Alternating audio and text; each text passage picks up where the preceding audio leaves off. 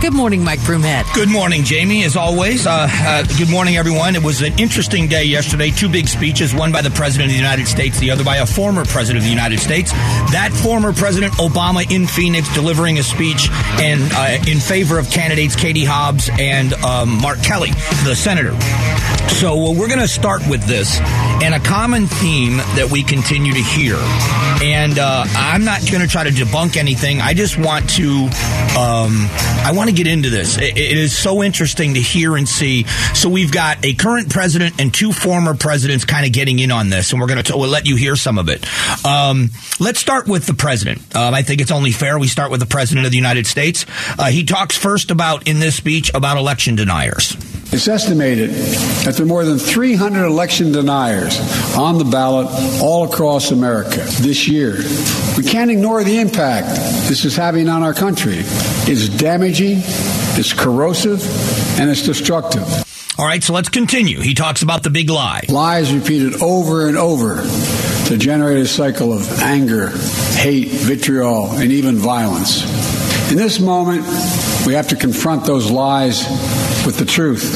The very future of our nation depends on it. I'm going to keep going. This is him talking about the alarming rise. There's an alarming rise in the number of our people in this country condoning political violence or simply remaining silent, because silence is complicity. The disturbing rise of voter intimidation, the pernicious tendency to excuse political violence, or at least trying to explain it away. We can't allow this sentiment to grow. We must confront it head on now. President Obama last night, this is what Kari Lake will focus on if she's elected. If Kari Lake is your governor, we know what she'll be focused on because Donald Trump told us. He said if somebody asks Kari, how's your family? She says the election was rigged and stolen. So let's continue.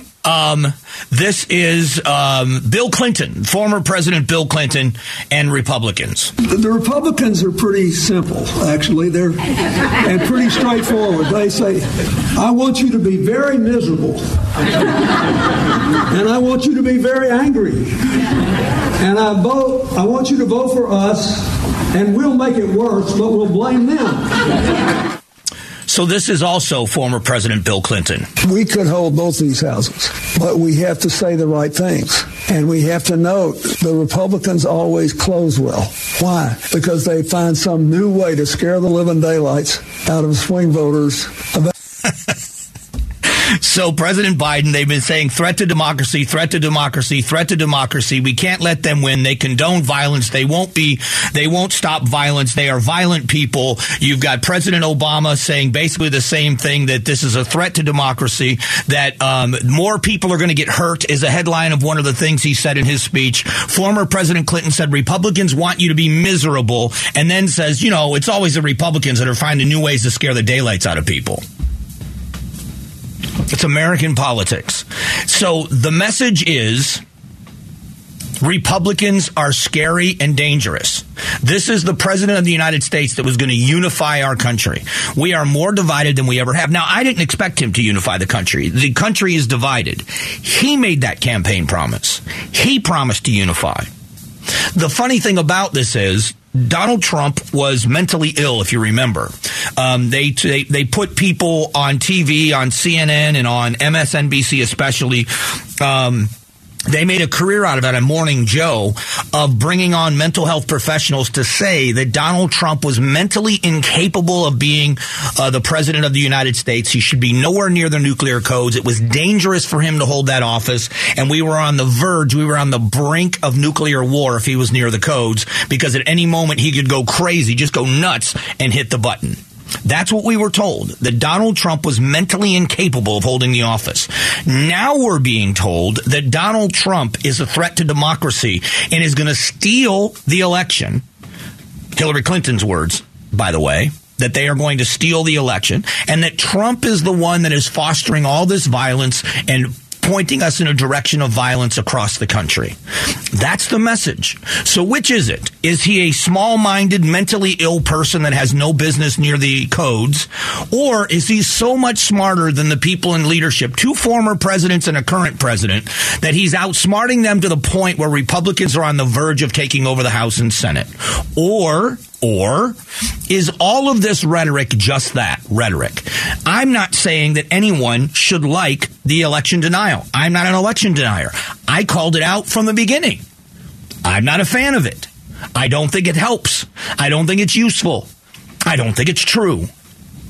But to say that these people are threatening to take over the country and all these things, they're going to reverse elections, they're not going to certify elections, they're going to do this, we can't have these people. If you notice, President Biden isn't on the campaign trail here in Arizona, a state he won.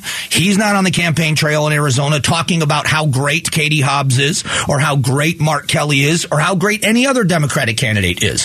What their message is how dangerous the opposition is. That is a very risky position. That is a risky position to take. And I just look at this and I think, there's plenty of this to go around. I don't like violence. Listen to the show. Listen to how I deal with people. I'm not a violent person. I denounce violence. I think when you lower yourself, when you reduce yourself to violence, you've lost. When it is, and I've had this happen with people online. It's like, what are we in high school? Are we going to meet behind the gym and have a fight? Is that what it's going to be? That's what children do. Children fight. Brothers and sisters won't share their toys, so they smack each other around. They don't have the skills to settle things in a different way. I hate violence. But the idea that it's the Republicans that are violent only and that there is a new way and a better way of handling it like the Democrats do is absolutely false as well. It's a false narrative. It is absolutely...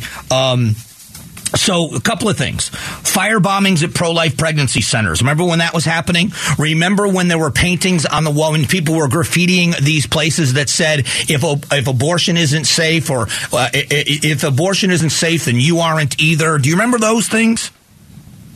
Republican New York gubernatorial candidate Lee Zeldin was attacked on stage in July with a guy with a knife. Remember that? Or a sharp object? The riots after what happened with George Floyd.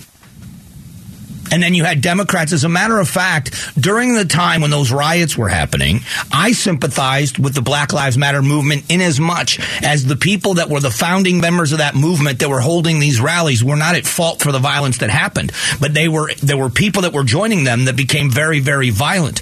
And then what happened? It was then the senator, now the vice president, who was raising money for the bail for the people that were being arrested for violent outbursts where they were defacing and burning things and defacing property and vandalizing and damaging things. This is not in the far past. I'm not going back to the Weatherman Underground to the 1960s. We're talking within the last couple of years.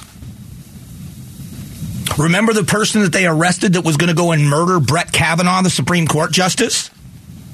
These were not right-wing people. And how about going back to 2017 where Steve Scalise, the congressman, was almost murdered at the baseball game, the congressional baseball game? The problem is we have extremes in both parties. We have extremes in both ideologies that are willing to settle things with violence. And all of us should be denouncing all of it. I should be denouncing violence on the right because I'm someone that's on the right. And I do. People on the left should be denouncing violence on the left. But when it becomes a campaign slogan, when the current president of the United States gives a speech days before an election, not to say what great plans we have and a great future that we have are going to forge for this country, but goes out and gives a speech saying our opposition is dangerous and is going to take the country over. It's silly. It is a last-ditch, desperate effort to make, and this has been my mantra for months. First you say it's wrong and it's a lie. Then you say it's dangerous. Then you get rid of them. Marginalize and then call them dangerous. And that's what they're doing. This is the president who promised as a campaigner that he would unify the country. And there is no unity. So then what's funny is they say, well, you can't unify with the Trumpsters, with the MAGA Republicans. And he went after them again, MAGA Republicans specifically. I wonder how many of them he knows, because I know a lot of them. I know a lot of MAGA Republicans, and I will tell you they're good people. I don't always agree with them. I don't agree with them. But to demonize, marginalize, and demonize people that disagree with you, and then point out the fringe, point out the people that have acted out violently, and say that's everybody that's in that movement or that's everybody in that ideology is childish, and that's what you're getting. And I'm going to get messages this morning from people that say to me, well, the majority of them are. There are so many of them. No, those are the ones that get the attention on both sides of the aisle. Black Lives Matter founders wanted changes in policing that I did not agree with. But they weren't violent. Violence surrounded them. They weren't the problem. And to say that everybody in the Black Lives Matter movement is violent or insinuate that most of them are is wrong. And it's wrong to do it here. I'm just anxious to see who's going to call it out, and I don't know who will. We got a guest coming up in a few moments. Maricopa County interim attorney Rachel Mitchell, and candidate for the office, will join us to talk about that race and talk about what is happening at the county attorney's office. Next.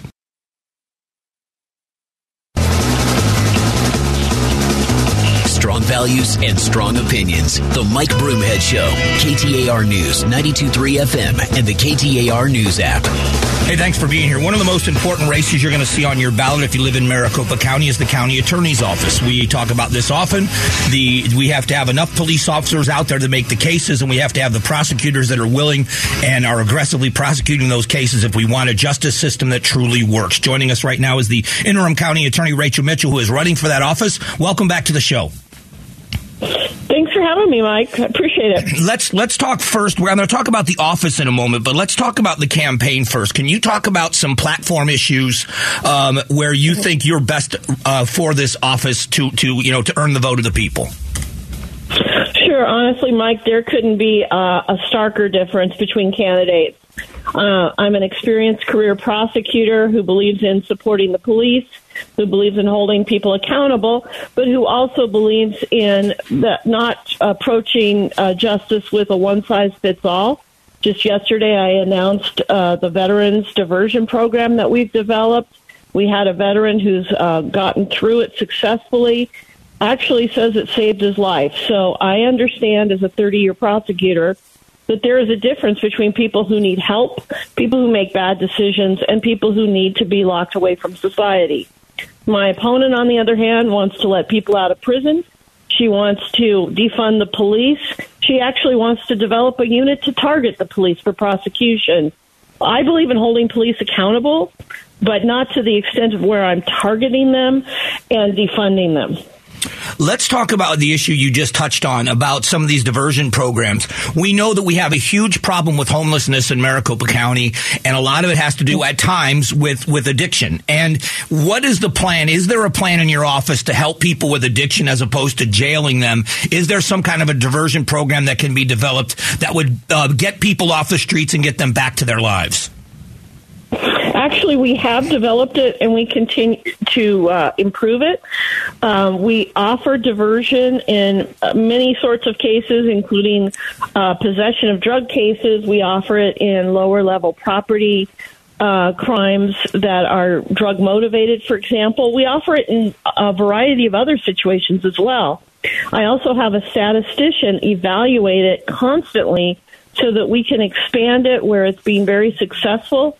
We've looked at just the rearrest rate within Arizona, and after 3 years, the successful those who have successfully completed it only are rearrested in 18% of the time. So that is an extremely high success rate for us. So let's talk about the office. When you took over the office, there was a backlog of cases. There was some frustration among law enforcement that cases were expiring. They weren't able to be prosecuted because they sat around too long. Where is that right now? We had a 800 aggravated DUI case backlog where we had charged it but not fed it into the court system. That has been eliminated. We are working on the backlog of cases that need to be reviewed, and we have taken a significant chunk out of it. We had officer-involved shootings that were in the 50s, high 50s.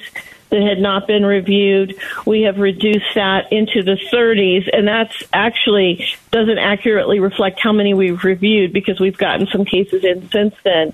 So every number in the office is going in the right direction. That includes the number of people employed. As you remember, we were down 20%. We've reduced that to about 10%. Personnel-wise, so that we can do the job that we need to do, which is to protect the community, which is our number one function. There has been a rise across the country, and I don't think it's any secret that in Maricopa County we're part of that statistic, a rise in violent crime. How do you handle the prosecution of violent crimes as opposed to other crimes? You know, that is our focus, is violent crime, and we have I've implemented a policy that if people use a gun in serious offenses such as aggravated assault or armed robbery, they're going to go to prison. If they are a felon in possession of a gun, so a prohibited possessor, they're going to go to prison. We have to take a serious approach to this so that people understand that this will not be tolerated. We just saw a situation the other day where an 8-year-old girl was killed by gun violence. That's unacceptable. If people want to learn more about the campaign in the last few days leading up to the vote, how can they find out more about your campaign for the office? Yes, if you just go in and put Rachel Mitchell for Maricopa.com, you will go to my website, RachelMitchellForMaricopa.com, and take a look at the other issues that are addressed on the website, as well as my 30 years of experience, including 25 years prosecuting child molesters and rapists. I appreciate the time as always and wish you luck.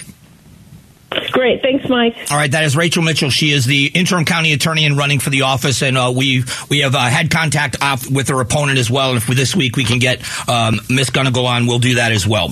Coming up in a moment is Gatos and the Big Q poll question of the day.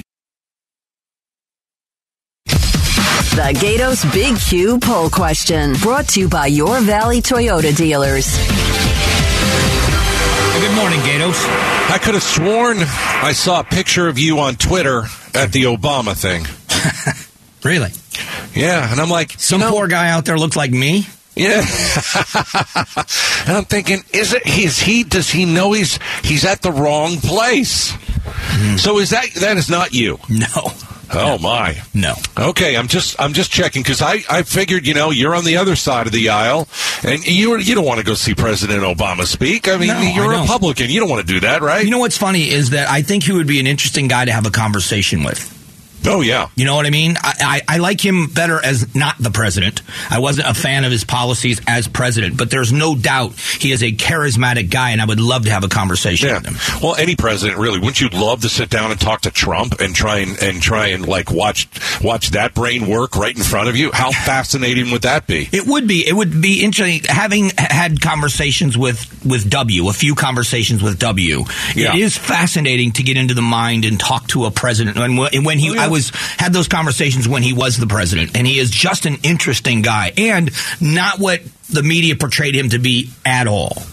Well, they portrayed him to be stupid. Yeah, stupid, and also it was kind of mean-spirited. He is genuinely one of the funniest people I have ever met in my life. He is self-deprecating and hilariously funny. I'll have to tell you some of the stories I can't necessarily repeat on the air. That's funny. Yeah. I think they made him out to be like that at the beginning of the election, and I just never found him to be like that. I kind of agree exactly how you said. Yeah, he's a little bit self-deprecating. He's not a stupid guy. Not That's at all. Ridiculous. The complete opposite of that. He is very bright guy.